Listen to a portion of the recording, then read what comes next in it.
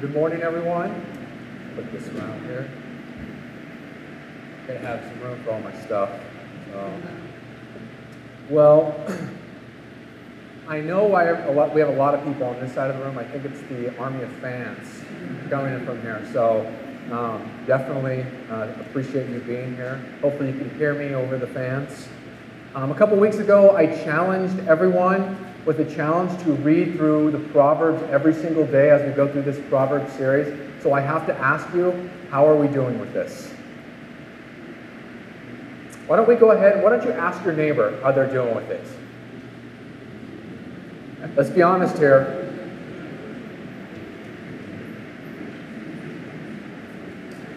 Well, I have to confess that I have been reading the Proverbs, but there has been a couple days where I haven't. But no one's asked me, but I just felt I had to get it off my chest. All right. Today we're going to continue on our sermon series, and our sermon series is entitled Everyday Wisdom. And as everyday people of God, we want to just extract God's everyday wisdom that He has imparted to us in His Scripture and in the Proverbs. And we talked about what wisdom was. A couple weeks ago, I brought up a definition. Wisdom is technical skill, but it's not intellectual skill. It's moral and ethical skill for life. And wisdom ensures success as God defines success, not how we define success. And so far, we've answered the question, what is wisdom? That was a couple weeks ago. And then Pastor John last week talked about how do we grow in wisdom. And today we're going to continue on in a message that I've entitled A Wisdom Lifestyle. And as I started preparing for this message, I started thinking about my dad. My dad's in California. My dad is a retired air conditioning and refrigeration mechanic. My dad is just a brilliant engineer when it comes to things like that. And as a kid, I would go to work with him. And I can remember the first couple of times I went to work with him. He had this big work truck that had just tons of tools in it. And he would say, "Brian, go grab me this." And I'd come back with something like, "Not that." And he'd go, "No, I want this." And I'd come back with something else. And this wasn't like, I wasn't a little kid, I was a teenager. We both figured out, like, I'm not really mechanically inclined really fast. So if you guys need help with something, if you need something lifted, I could do that. But if you need something like actually worked on, that's not me. But I remember getting ready to leave the house and my dad being so mechanically inclined going, "Dad, what kind of tools do I need? Like, you have all these tools. Like, what tools do I need?" And he said, "Okay, there's some essential tools that you're going to need just to maintain your lifestyle in your house, to fix things around the house." And today, we're going to talk about the tools that God gives us to live a wisdom lifestyle. So let's go ahead and pray and ask God to open up this time, just open our hearts.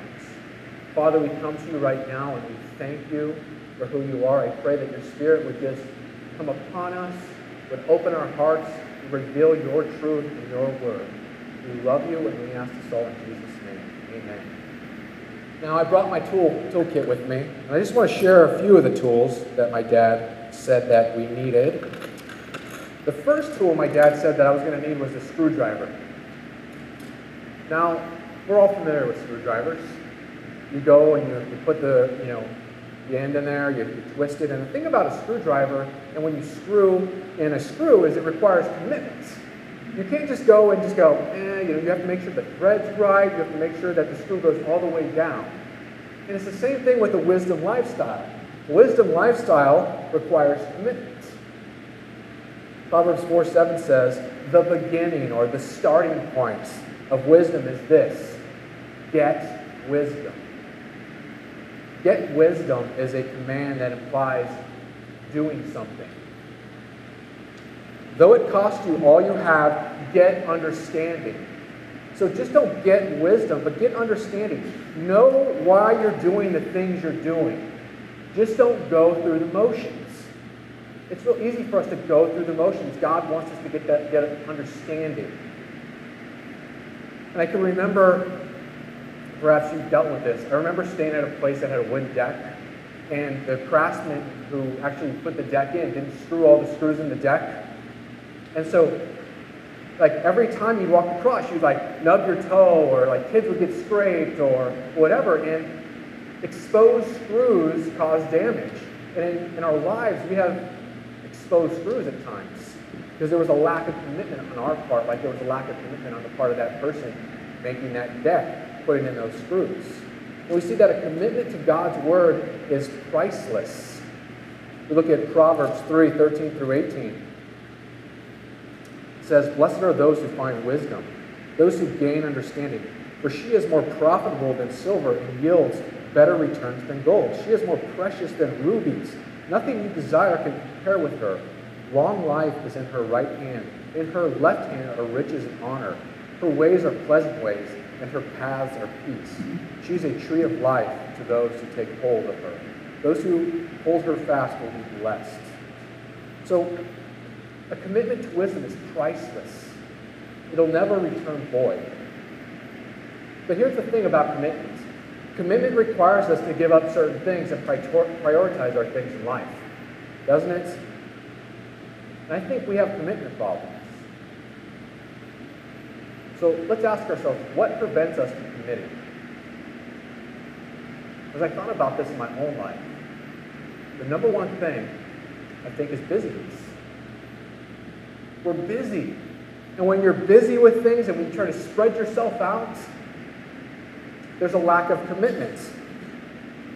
And when there's a lack of commitment, you end up just going through the motions. And that goes across all aspects of life. That happens in our relationships. That happens in our work. That happens with everything. We're too busy, and we forget that we're finite human beings, and there's only so many hours in the day, and we try to spread ourselves to a point. And so we have to give things up, and we're not good at anything. We just kind of go through the motions and try to weather the storm. It's like try to put your finger in all the holes and the water's coming in the boat, right? You remember that analogy. And we read, getting wisdom will cost you all you have.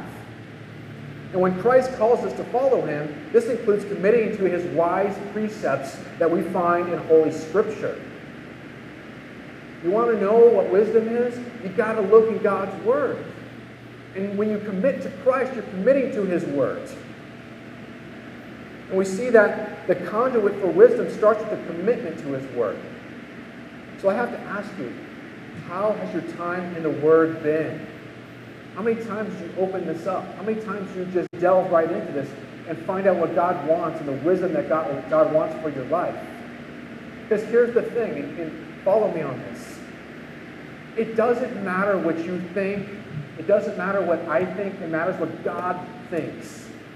And you don't know what God thinks until you open up his Word and just plumb the depths of his wisdom. And that requires commitment. That requires giving things up and prioritizing and making God your number one priority.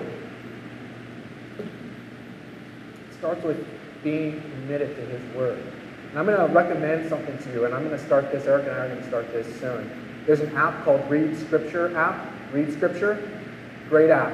It has videos that are involved in it. It's a very great app. So join us as we go through that. So we're going to start that tomorrow, actually. It takes you through the Bible for a whole year, very small nuggets. And if you're not comfortable with that, come find me. We'll talk about how can you dive into Scripture. So that's the first thing. The second thing my dad said that I needed was wire cutters. Wire cutters. I remember being in Iraq. And Iraq, I was doing some communication stuff. And when we first went to Iraq, there was communication wire thrown on top of electrical wire. And they just, like, you didn't know what wire was what. And they didn't use industry standards. It was just like, hey, whatever wire they could find, they threw it in there. So you didn't know if that was a communication wire or an electrical wire. And there would be times when people would say, just cut the wire. And I'm sitting there going, but that could be an electrical wire. And I do not like electrical work. It scares me. And as you go, and I remember cutting it, it took courage. I had to just go, ready, Lord, please? Cut. Some of you know what I'm talking about. You've done it at home. You're just, I hope no one turned this on. It takes courage to cut those wires. In the same way, a wisdom lifestyle requires courage. Proverbs 4:13 says, hold on to instruction, or grasp and hold firmly to the message.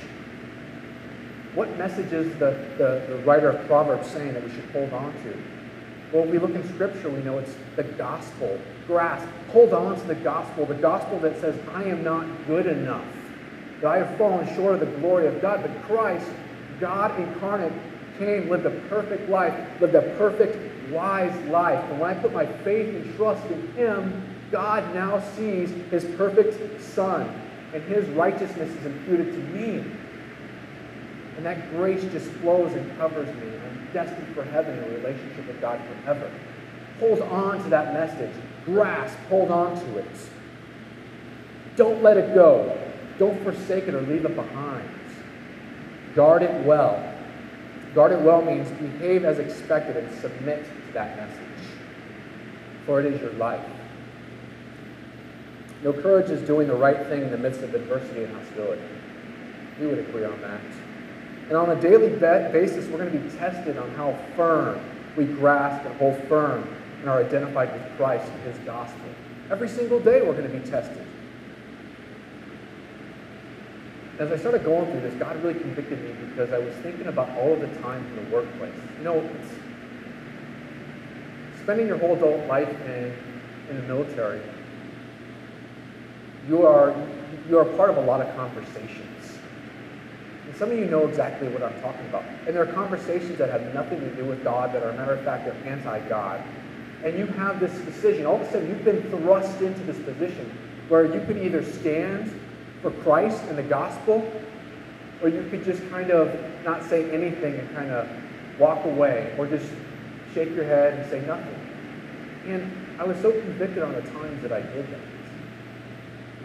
I don't ever want to do that again. I don't ever want to do that. And when we deny the power of the gospel, we deny the very thing that is life. Do you understand that? The gospel sustains us. When we put our faith in Christ, we're united with Him, and that message unites us with Christ forever. That's who we are. That's our identity, is in Christ. And when we deny that message, we deny our identity. We deny our Lord, and we deny Him of His glory. Let me say that again. We deny Him of His glory. Now, some of you might say, well, you don't understand. I can't say things in my workplace. I'll get fired. You don't understand. I can't just do that. It scares me. And I'm not trying to invalidate those feelings. But it comes down to who do we fear more? God or man? And so have courage to live in the truth of the gospel. And we need to stop making excuses for this. Because here's the thing, and this is me just examining my own life. Excuses lead to pragmatism. Excuses lead to, well, I'll just do whatever works so I don't feel bad. And pragmatism leads to compromise. Before you know it, our life has nothing to do with the gospel message. We're totally compromised at that point. And the question I have, or I'm going to pose to you, is how do we do that? How do we remain courageous in the midst of this culture, in our workplace, at home? How do we do that? There's only one thing. Let's preach the gospel to yourself every single day. When you wake up in the morning, preach the gospel to yourself every single day. Preach it. Believe it. Every day you wake up and you say, Lord, I can't earn my salvation. I thank you for your grace. I thank you for what Christ did for me. I'm going to live courageously in the truth of the gospel. So we have to preach the gospel to ourselves every single day. We see blessings of wisdom flow only when we courageously stand firm in the gospel. That's only when they flow. So that's the second thing. The third thing that my dad said I had to have was a wrench. Now, I have a problem with wrenches. The problem I have with wrenches is I like to put all of my strength in tightening the screw with a wrench. What happens when you do that? You could shear it, you could strip it. And so when you go and you tighten things, my dad would say, listen, Brian, you can't just wrench it down as hard as you can. There's a sweet spot. You have to have self-control when you're tightening something. And a wisdom lifestyle requires self-control. Proverbs 4:24 says, keep your mouth free from perversity, or keep it from wrongful use or falsehood or twisting truth. Keep corrupt talk far from your lips, or remove it. Remove deceitful and underhanded communications. Just cut it off.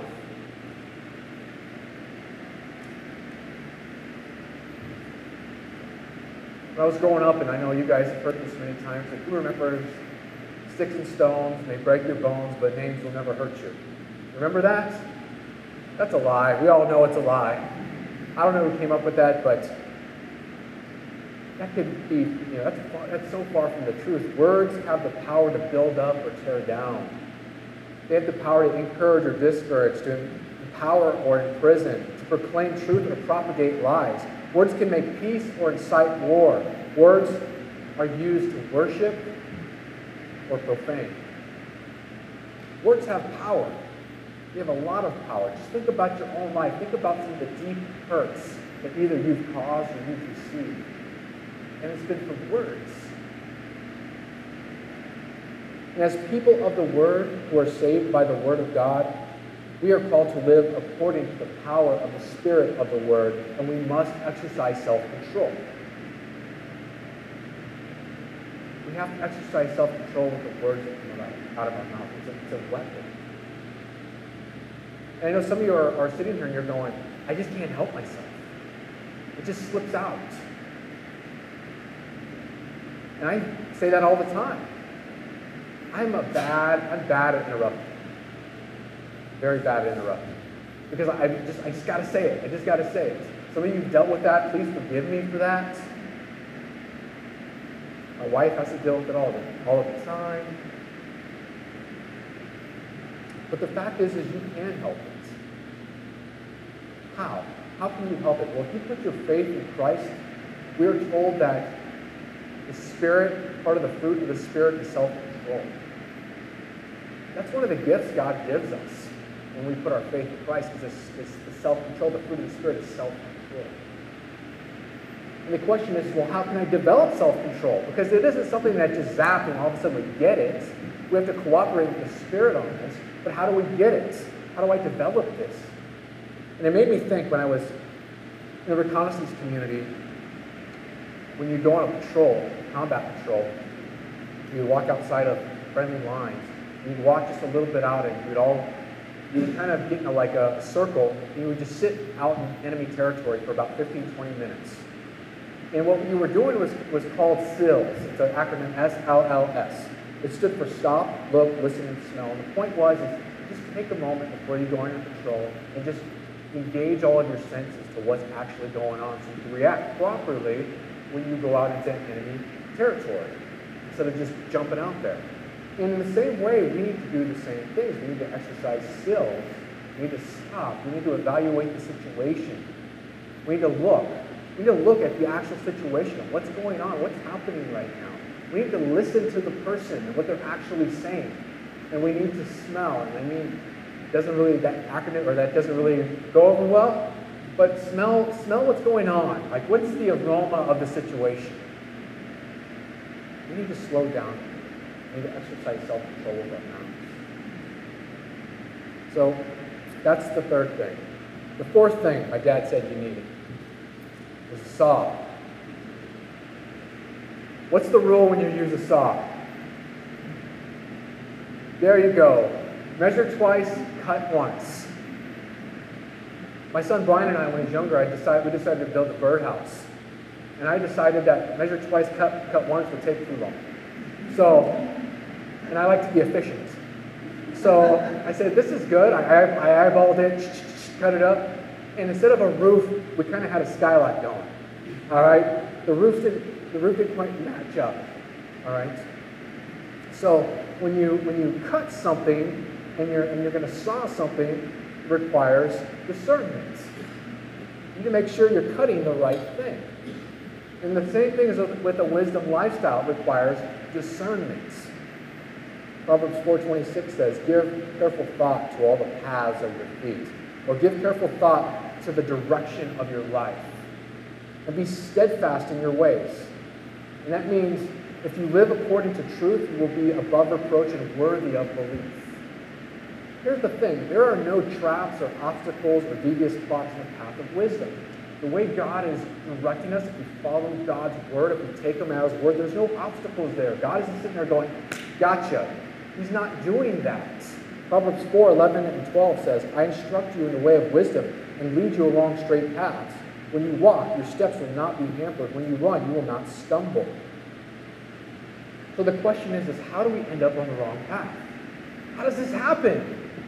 How does it happen with us as Christians? We have God's word. How does this happen? The other day, I live off of 114. Eric and I just moved there, and I was trying to get to Andover, the church in Andover, Free Christian, and I decided I was going to take back roads. And I'm still getting used to roads here. There's like no method to the madness of roads in New England.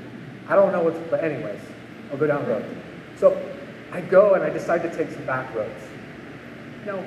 And my GPS is telling me make a right. And I said, the GPS has got to be wrong.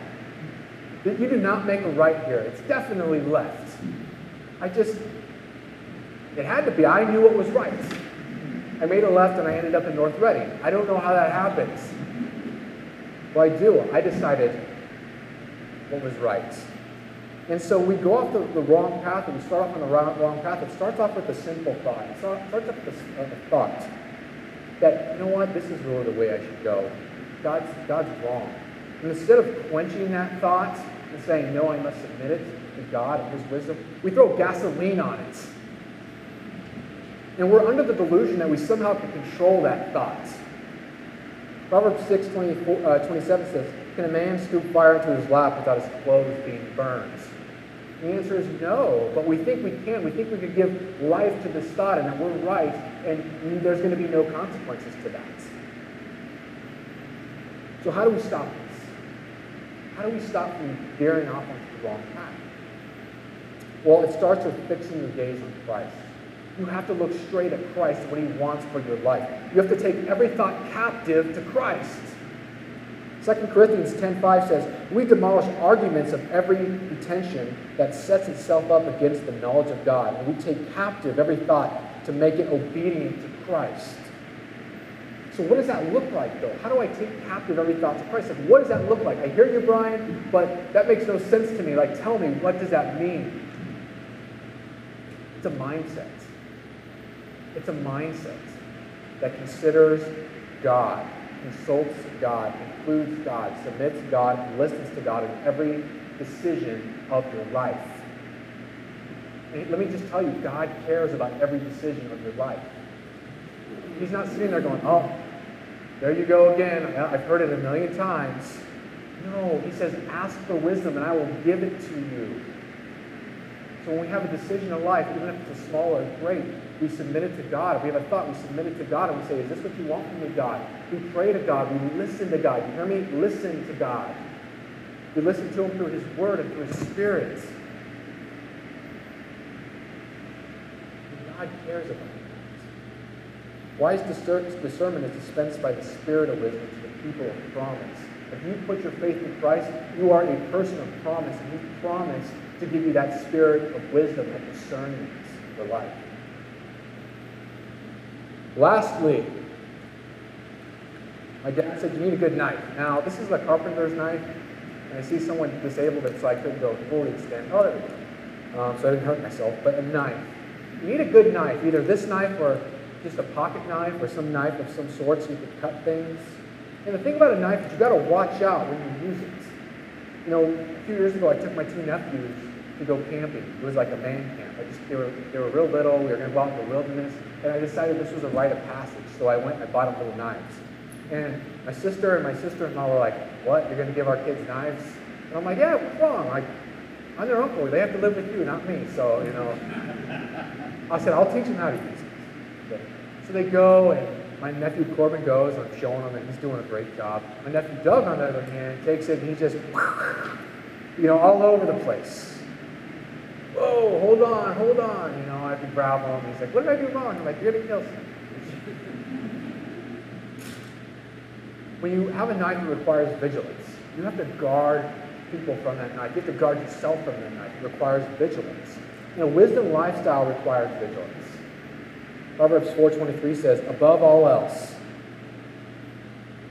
this is foundational here. Listen to me. This final point, I put this final point at the end because if you nodded off during this time, this is the final point that I want you to listen to.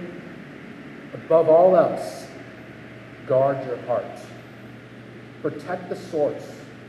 Your heart isn't just your feelings. Your text is your mind, your emotions, your knowledge, your conscience, your volition. It's your very being. It's your affections. Guard your heart. For everything you do flows from it. The very essence of your being is your heart.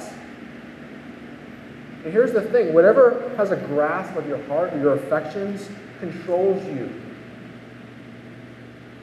A few years back when I got to work on this ship called the SS Curtis. And the captain took me up to the bridge and I got to go to the helm. And I felt really powerful because I'm like sitting there. And it's not like the old-timey wheel, but still, it looked really like a race car wheel. But I felt like I'm controlling this huge ship. This is pretty sweet. And in the same way, our affections, our heart, is like a helm of a ship. Whoever has grasp of that helm in any direction they want to take it, that's where we go. So we must ensure that Christ is at the helm in order to live a wisdom lifestyle. So I have to ask you, who's at the helm of your heart right now?